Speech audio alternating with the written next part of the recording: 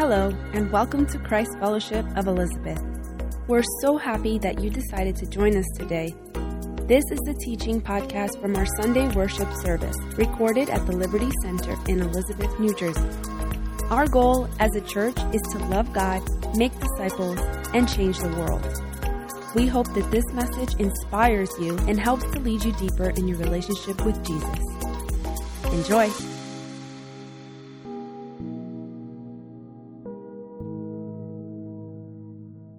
Good morning, family. So good to see you. So good to see Sue here. And I just want to tell you what is going to happen at the end of the service at this altar is the most important part of the service. So don't cut out early. Amen?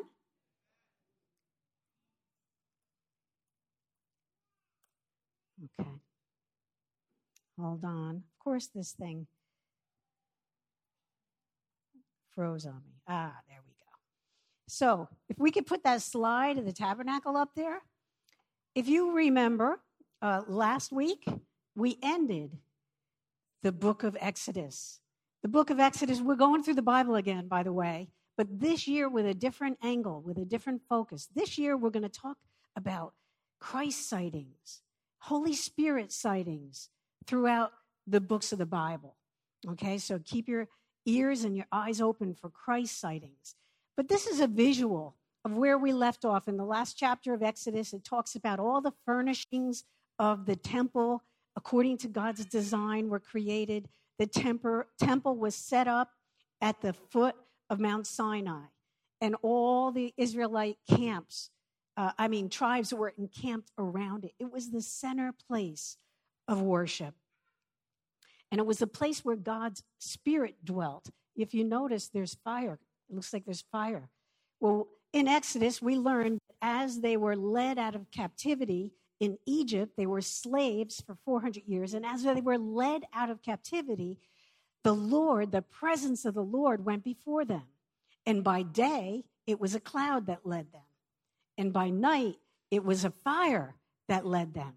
And it was the presence of the Lord that was represented. Well, now it's abiding or resting above the tabernacle. And that's a representation to all the tribes, all the Israelites, so that they would know that God's presence was among them. So in this book, so far they've been journeying. They've set this up, the law, God revealed the law to Moses on Mount Sinai. So in this book, there's no geographical movement at all. The book ends and they're still there at the foot of the mountain. God has a point, and you could think about it as a godly pause. It was just a little parenthesis. A little comma in their journey. And you have to remember, they spent 400 years as slaves in Egypt. And they were subjected to false worship. They had no record of how to worship God correctly. And they were modeling themselves after the way the Egyptians worshiped their many gods. And the Egyptians, of course, they had a polytheistic philosophy where they had gods for everything. And it was distorted. Their view of how to worship the one true God was severely distorted. And they were affected by the cultural norms, just like we are. So we can see this in their behavior. Look what happened when they thought that Moses was taking a little too long up there on the mountain. What did they do? They reverted right back. They defaulted right back to what the culture did. And they formed and fashioned a calf with their own hands. And they started to bow down and worship that. So during this pause of Leviticus, they're learning how to worship the one true God. Now, God wouldn't tolerate idolatry. He wouldn't tolerate the morality of the Egyptians and the way they sin. So this book, the Levitical book, is written to the Levites. That's where Leviticus, the word, comes from. It was written to the Levites because they were going to head out and instruct. This was an instruction book on how to worship the one true God. Okay, they were going to re-educate the people. They were going to regroup. They were going to deprogram. They were going to clear up their minds from the cultural indoctrination that all those years the people were subjected to, hundreds of years. So the job of the priests, the Levites were the priests were part of the Levitical tribe. Every priest was a Levite, but not every Levite was a priest. Some of them had to do with taking care of the tabernacle and so forth. But the Levites had to assist the people in worship, and the people had to learn or be informed on how to live a holy life. So really, the book is a guide, right? Think of it as a guidebook. And a lot of it had to deal with sacrifices. There was a time where, of course, sacrifices was nothing new. We know when Adam and Eve sinned in the garden, what happened? They were naked and they were ashamed, and God provided a covering. Do you remember how?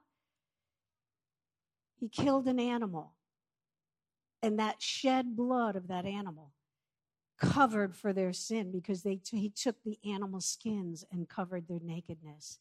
And that was the first sacrifice. And we know it's not anything new, but even in Cain and Abel, we look in Genesis, we see Genesis 4, in the course of time, Cain brought some fruits of the soil as an offering to the Lord, and Abel also brought an offering, fat portions from some of the firstborn of the flock.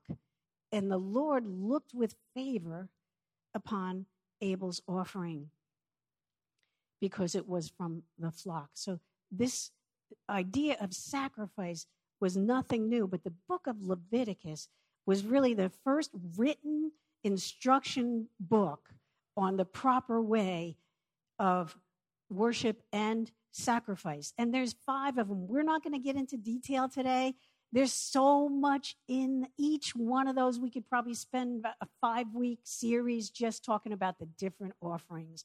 But there's 5 of them. There's the burnt offering, the grain offering, the peace offering, the sin offering, and the trespass offering. But today what we're going to do is we're going to focus trying to find the Holy Spirit sightings, right? The Christ sightings. We're going to focus on a few key things about the offerings. Okay, and the first thing I want you to understand is they were completely voluntary. The people came voluntarily to bring their offerings before the Lord, and they would have to bring it to the entrance of the tabernacle. And after the priest would receive it from them, he would offer a sacrifice for his own sin, and then he would offer the sacrifice on behalf of the people from what they had given them. And there's a lot of, burnt offering. Do you ever wonder why the burnt offering?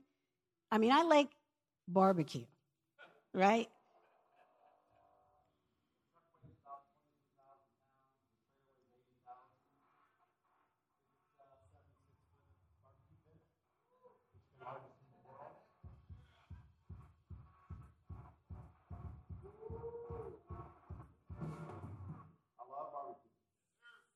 Everybody loves barbecue. But that's not the reason. The burnt offering was so much more significant. You had to take a burnt offering. It had to be a male. It could be a goat. It could be a lamb. It could be a calf, a bull. But that offering had to be without blemish, without deformity, without defect. And it had to be completely consumed by the fire. But before that, the priest would take his hands and he would lay it on the animal. And the sin would be transferred from the people onto the animal. That's what it represented. So that when that animal was sacrificed, it was transferred. Everybody say transfer. Okay, we remember what happened in the Garden of Eden? There had to be a covering. There had to be a sacrifice to cover their sin. Well, in this way, the priest was symbolizing that there was a transfer through this sacrificial animal of their sin. Of course, it would only cover temporarily. It wasn't for all time. It wasn't stopping any final judgment. And how many times do you think they had, whenever they sinned, they had to bring an offering voluntarily? How often do you think they did that? Every day? How many times a day do you sin in thought, word, or deed? Right? Romans 3:23 says, all have sinned and fall short of the glory of God. So here's the first Christ sighting I want you to see. The substitutionary sacrifice was a prefigure of Christ, what he was going to do.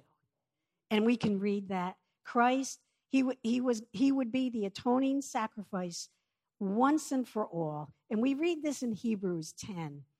It says, day after day, the priest stands and performs his religious duties. Again and again, he offers the same sacrifice, which can never take away sins. But when this priest, Jesus Christ, had offered for all time one sacrifice for sins, he sat down at the right hand of God. And since that time, he waits for his enemies to be made his footstool. For by one sacrifice, he has made perfect forever those who are being made holy. And the Holy Spirit testifies about that to us.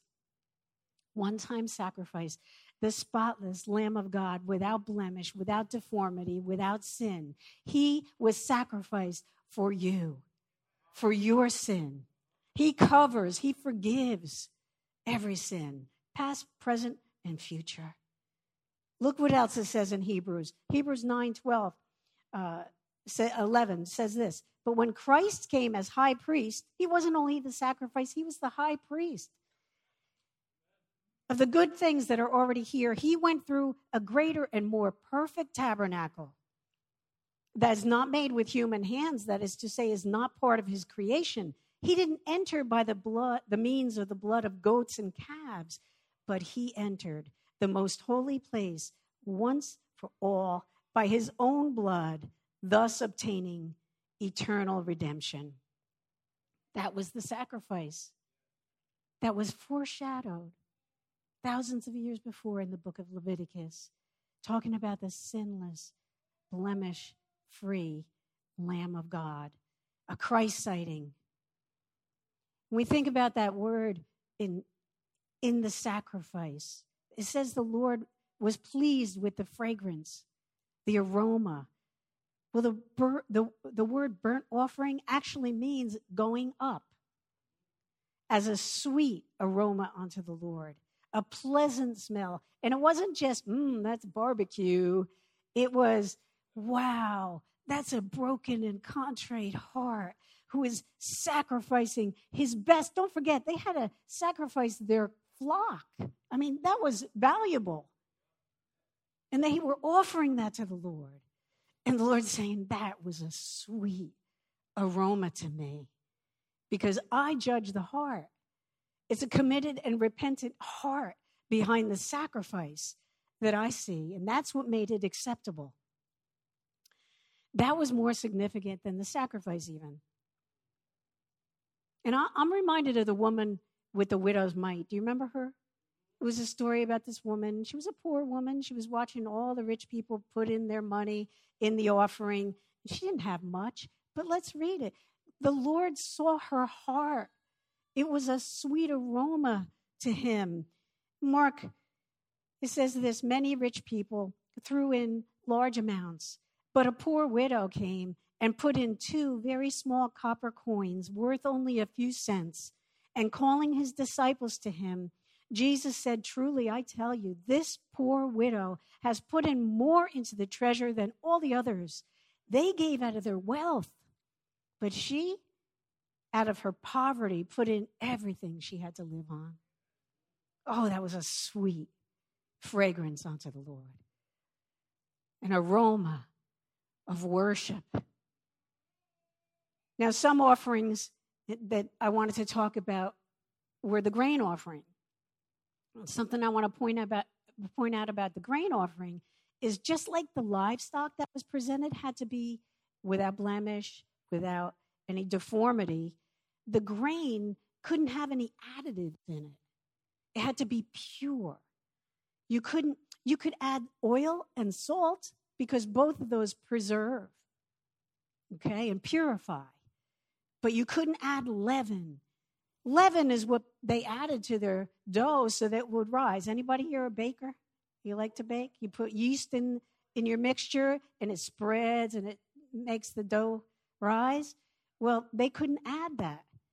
And they couldn't add honey to make it sweet. Because both those, leaven spreads and infects and affects the entire loaf. And leaven in the Bible most often represents sin. And honey, the same thing, would cause fermentation in the batch. Also spreading throughout the whole thing, representing sin. So even the grain offering had to be pure. It had to be without blemish.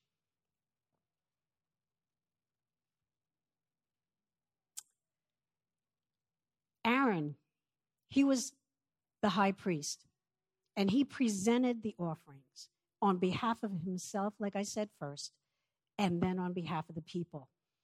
And when Aaron made the first animal sacrifices at the foot of Mount Sinai, it was like his first on-the-job experience, right? His first offerings on the job. The Lord's manifestation showed in a very unique way. Let's read about it in Leviticus chapter 9, verse 5. It says, they took the things Moses commanded to the front of the tent of meeting, and the entire assembly came near and stood before the Lord. Then Moses said, this is what the Lord has commanded you to do, so that the glory of the Lord may appear to you. Moses said to Aaron, come to the altar and sacrifice your sin offering and your burnt offering and make atonement for yourself and for the people. Sacrifice the offering that is for the people and make atonement for them as the Lord commanded. Verse 8. So Aaron came to the altar. He slaughtered the calf as a sin offering for himself. Then he slaughtered the burnt offering. His sons handed them the blood. He splashed it against the sides of the altar. Verse 15, Aaron then took the offering that was for the people. He took the goat for the people's sin offering and slaughtered it and offered it for a sin offering as he did the first one. Verse 22, then Aaron lifted up his hands toward the people and blessed them. And having received the sin offering, the burnt offering, and the fellowship offering, he stepped down. And Moses and Aaron went into the tent of meeting. Remember what was above the tent of meeting, right? The fire and the cloud, right? When they came out, they blessed the people. Here's what I want you to see. And the glory of the Lord appeared to all the people, and fire presence of the Lord and consumed the burnt offering and the fat offerings on the altar. And when all the people saw this, they shouted for joy, and they fell face down. Look at their reaction. There was some holy expectation that the Holy Spirit, that the presence of God would come and meet them as they did everything that was prescribed, everything that was instructed for them to do. They waited on the Lord, and he didn't disappoint them. The glory of the Lord appeared. You know, the Bible talks a lot about the glory of the Lord. We see it happen. Look at, Pastor Carlos talked about the burning bush. That was the glory of the Lord. We see it on the top of Mount Sinai when the law was given. There was thunderous clouds. In the rock that was split and water flowed out. That was the glory of the Lord. The glory of the Lord appeared, and they rejoiced. That was the manifestation of the presence of God dwelling with them. He was revealing himself. He was revealing his holiness, his truth, his wisdom. Everything that filled the tabernacle, the manifestations were with them. And we can see a God sighting here, a Christ sighting, because we look who more perfectly expressed the glory of God than Jesus in John 1. It says, the Word became flesh.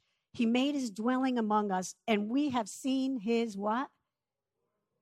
His glory. The one and only Son who came from the Father, full of grace and truth. And we're going to see his glory again. Are you ready? When the second coming comes, in Matthew 24, it says immediately after the distress of those days, it's talking about the tribulation time. The nearness of that is so near. It says the sun will be darkened, the moon will not give its light, the stars will fall from the sky, the heavenly bodies will be shaken, and then will appear the sign of the Son of Man in heaven, and all the people of the earth will mourn when they see the Son of Man coming on the clouds of heaven with power and great glory. And he will send his angels with a loud shout, with a loud call, and he will gather his elect from the four winds, from one end to the other. There's a time of gathering when the glory of the Lord appears again.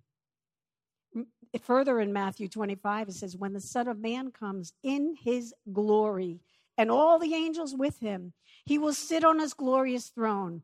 All the nations will be gathered before him, and he will separate the people as a shepherd separates the sheep from the goats. It's a time of separation. Now, his glory, will you be like the people in Leviticus, anxiously awaiting with hopeful expectation that the glory of the Lord would appear? Or will it be an awesome dread, a horror that the end would come? How will you look upon the glory of the Lord? But getting back to Leviticus, that's a little aside. I want to read these verses again, Leviticus 9. Moses and Aaron, they went into the tent of meeting. When they came out, they blessed the people.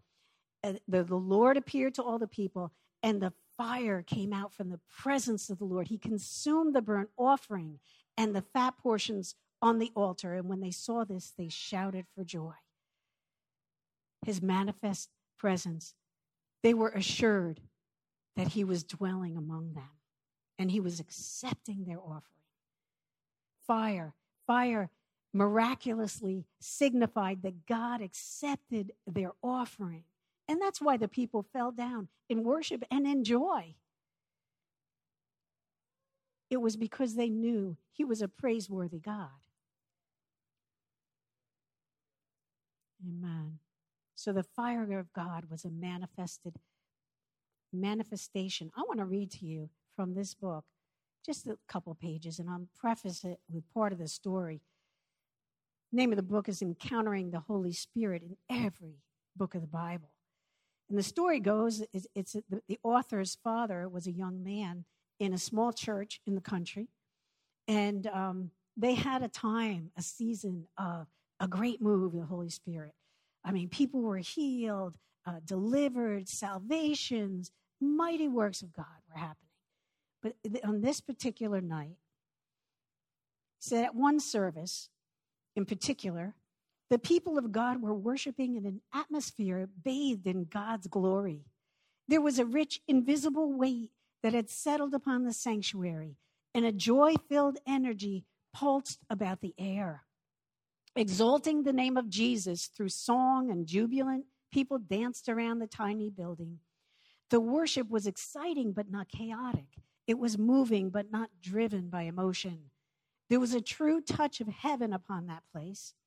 The Spirit was in progress when something strange happened. There was a pounding on the back door. Someone was knocking persistently, and that persistent knock went unanswered for a few seconds before the doors were bumped open. The violent sound of the doors hitting the walls was loud enough to draw the attention of some of the worshipers. I love that. Some of the worshipers. Other worshipers were so lost in his presence, they didn't even care about the noise.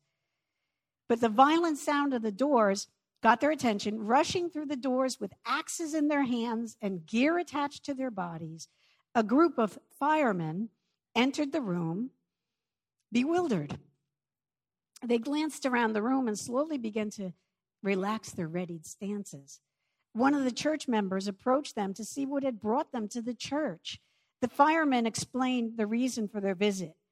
While the church was worshiping, neighbors began to call the fire department. People around the neighborhood saw smoke and flames coming out of the church building. The church is on fire, the people reported. However, when the firemen entered the building, they saw no visible source of flames and smoke. I don't see any fire here, said the fireman. And one of the church members replied, yes, there's a fire here, but it can't be put out by any man. It's the fire of the Holy Ghost. It's the fire of the Holy Spirit. See, it's not a force or an energy. The fire of God isn't a passion or an emotion. It isn't even revival. It's the person who dwells among us, the Spirit of the living God. Hallelujah. As we worship with all sincerity and repentance, the Holy Spirit does supernatural things. When we obey with practical earthly things, we will see the manifestation of the presence of God. It's kind of a partnership. You know, you saw in Leviticus, it was the priest and the Holy Spirit, right? But look what it says in the New Testament. Here's a Christ sighting.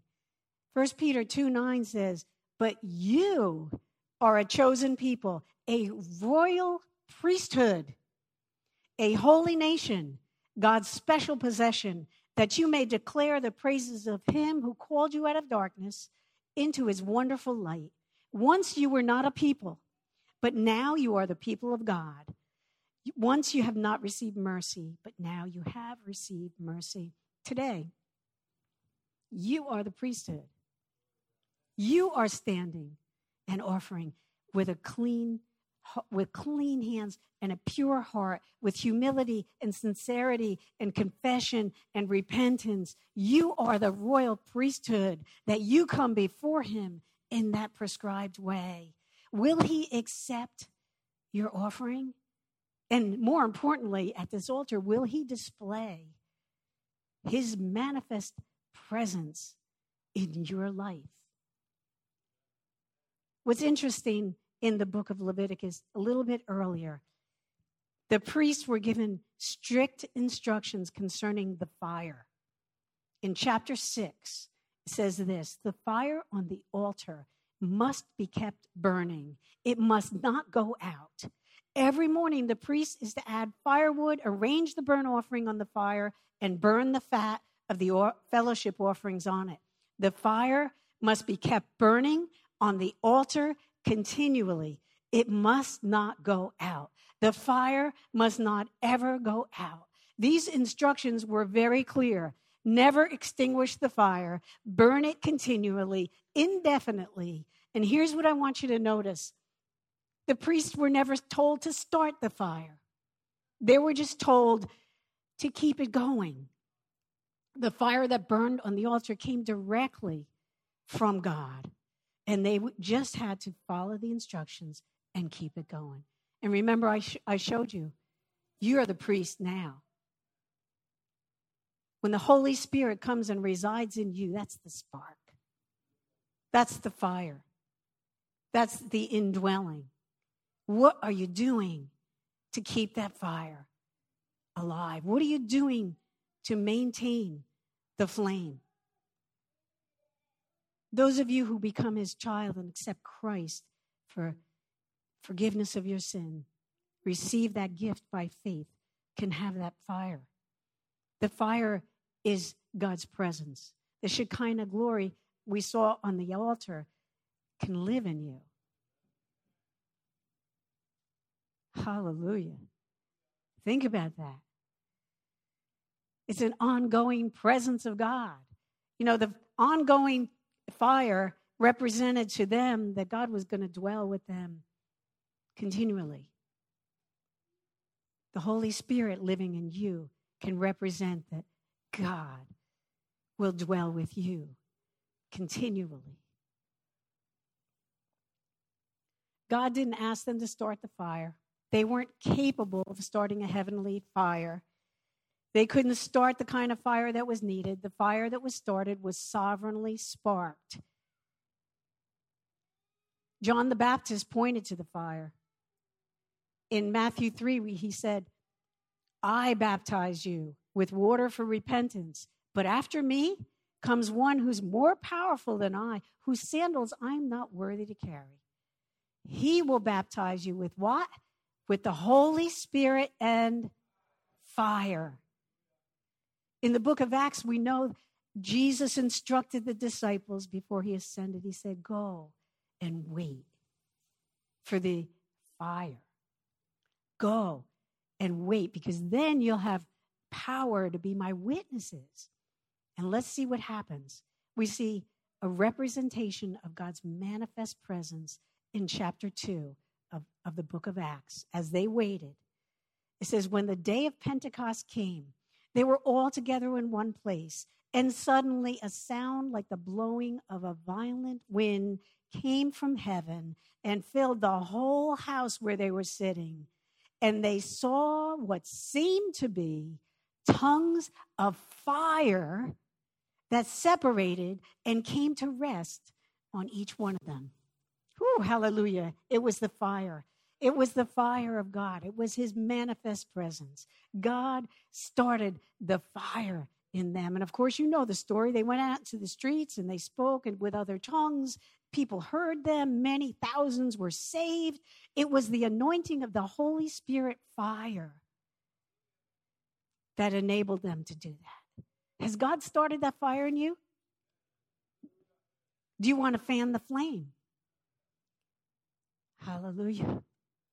It's not a matter of getting him to come to us. It's a matter of us going to him. Did you get that? I want you to see that. It's not a matter of getting him to come to us. It's a matter of us going to him. Will you come to the altar today? Do you realize if it wasn't for the sacrifice of the perfect Lamb of God, he was destined to die for your sins, that you would have suffered all eternity in hell. I know people don't preach about hell, a place of torment and separation from God. But that's what, if you don't receive him, that's your destination. God wants to send fire today. He wants to send fire in hearts that never received him. And he wants to fan the flame in those who have. And the truth is, God sends forth heavenly flames of influence. Sometimes it's a response to the cries of the people who stand at his altar. And sometimes it's just divine timing. Or it could be a blend of the two. But I'm asking you to cry out to him today. There's certain occasions where God's sovereignty he pours out his Holy Spirit in a fresh and unique way. And I believe he wants to do that for every single person here and for our church as a whole. We've seen awakenings and we've been part of revivals and outpourings in the past. And sometimes it falls in just regions. But when God sends revival, he's looking for a church to partner with. He's looking for a church that's busy. Hallelujah. Sometimes God is just waiting for you. See, when the faithfulness of the church, and that's who you are, connects with the sovereignty of God, true revival happens. Bible says no one comes to the Father except the Holy Spirit draw them. And I believe he's doing that now. If you feel a drawing of the Holy Spirit at any time, I want you to get out of your seat and come to the altar. And here's the truth about a move of the Holy Spirit. You can't cause it on your own power, but you can receive Jesus Christ as the atoning sacrifice for your sin. And as you do that, the spark of the Holy Spirit begins. You stand before him in a posture of surrender. Now, those of you who haven't received Christ, is there anybody here? Stand to your feet. If you've never had that spark of the Holy Spirit, stand to your feet now. I'm giving you opportunity. Amen. Thank you. Stand to your feet. And if you've already received the spark, if that fire has already started in you, remember I told you what's going to happen at the altar today is the most important thing. The priests were told to keep the fire burning. They were instructed to keep it alive, to fan the flame. That's right. Get out of your seats when you feel led. We only do what's the natural thing to do. He tells us to surrender. Surrender to the altar, and God will do the rest. He will release the Holy Spirit. He will move when he chooses to move. Once you lay down the sacrifice at the altar, the Holy Spirit will honor your surrender. Romans 12:1 says, "Therefore I urge you, brothers and sisters, in view of God's mercy, to offer your bodies as a living sacrifice, holy and pleasing to the Lord." And that's your proper worship. That's your true worship. Do you want to offer your true and proper worship? Come, get out of your seat and gather together at the altar and worship him. He deserves your sacrifice of praise. Maybe it's the first time the Lord opened your understanding about the bad news of your sin nature and your inevitable destination. But the Lord is saying, I want to forgive you. You deserve condemnation. There's nothing you could do by your own efforts. You're unable to live a perfect life. I hung on the cross and I was the sacrifice for you. I was that transfer animal. Your sins were transferred to me when you received me. He paid for your sins. I see so many people seated, and I know you want to get up, and you want to walk to the altar and offer your body in praise. As we sing this song, we are going to pray together and worship together. And then quietly, what I would like you to do is, after you sacrifice yourself onto the Lord and spend your time in his presence, rekindling that fire, I want you to take the elements back to your seat as a final act of worship and quietly bring it back to your seat. Of course, we know the shed blood is the wine, and the bread represents his broken body. So come to the altar and ask him to accept your offering, a living sacrifice. Christ Fellowship of Elizabeth is a Christian community whose mission is to love God, make disciples, and change the world.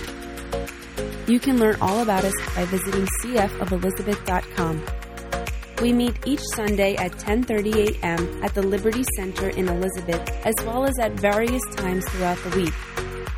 If you'd like to see a video recording of the full worship service this teaching came from, you can watch on demand on our YouTube channel, and you can join us live online every week by visiting cfofelizabeth.live.